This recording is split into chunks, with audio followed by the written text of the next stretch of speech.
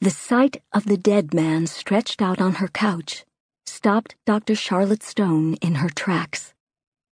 Except for the flickering glow of the TV, the house was dark, but his big body sprawled across the pale natural linen upholstery was impossible to miss.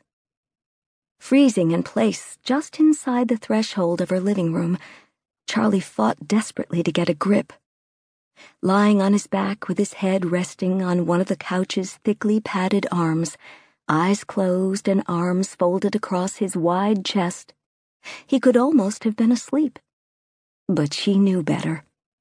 He was beyond sleep now.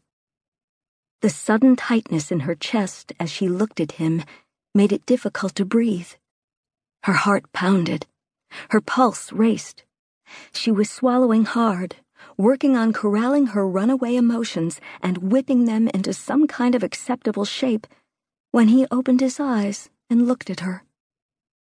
Even seen by TV light, those sky-blue eyes of his were enough to make any unsuspecting woman go weak at the knees. Luckily, she had experienced their power before. Plus, she knew what he was capable of. But the sad fact was, she was a sucker for him anyway. He smiled at her. It wasn't a particularly nice smile. Didn't matter. Her stomach still fluttered. Idiot. "So, how's that whole moving on thing working out for you, Doc?" he drawled. The hint of acidity in Michael Garland's honey-dipped voice didn't stop the warm rush of, let's call it relief, that had started flooding her veins the second she'd laid eyes on him. She absolutely should not have been so glad to see him. In fact, she should not have been glad to see him at all. But where he and she were concerned, should had flown out the window a while back. Fine. Charlie's answer was as cool and untroubled as she wasn't feeling. Regaining her power of movement, she hit the wall switch that turned on the lamps on either side of the couch. Then she walked across the polished wood floor to the bleached oak coffee table, picked up the remote, and turned the TV off, ending the deafening blast of the sports channel he had been watching. Cranked to an almost painful loudness, the sound was what had brought Charlie rushing in from the porch a couple of moments before, and what had broken up the more-than-friendly good night that she'd been exchanging at her front door with Tony Bartoli, the handsome FBI agent whom Garland thought she was moving on to. Garland had clearly seen her kissing Tony, and he just as clearly hadn't liked it. What his jibe meant was that he thought she was moving on to Tony from him. Not that she and Garland had the kind of relationship that she could move on from exactly, but, well, it was complicated. The short version was, she was a psychiatrist who studied serial killers.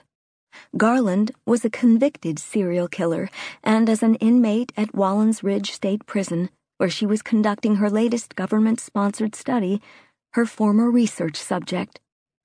That association had ended with his death. This was the part that bore repeating. Michael Garland was absolutely, positively, no coming back from it, dead. As in, what she was looking at and talking to was his ghost. See, she had the unfortunate ability to see ghosts. Oh, not all ghosts, only the recently violently departed who, confused about what had happened to them, sometimes lingered for a short period on Earth after their passing. Garland had been murdered 11 days before, shanked by one of his fellow inmates. Charlie had tried to save his life, to no avail. In classic no good deed goes unpunished style, his ghost had attached itself to her at the moment of his passing to torment and harass, among other things, her until he should finally pass on to the great beyond, which in typically irritating fashion he was resisting. Usually the ghost she could see lingered for no more than a week. By that yardstick, Garland was already well past his sell-by date. Which was one reason she had been so glad, strike that, so surprised to see him. She had last set eyes on him some 4 days before, when he had saved her life. Since then, she had been afraid, strike that too, increasingly convinced that she would never see him again.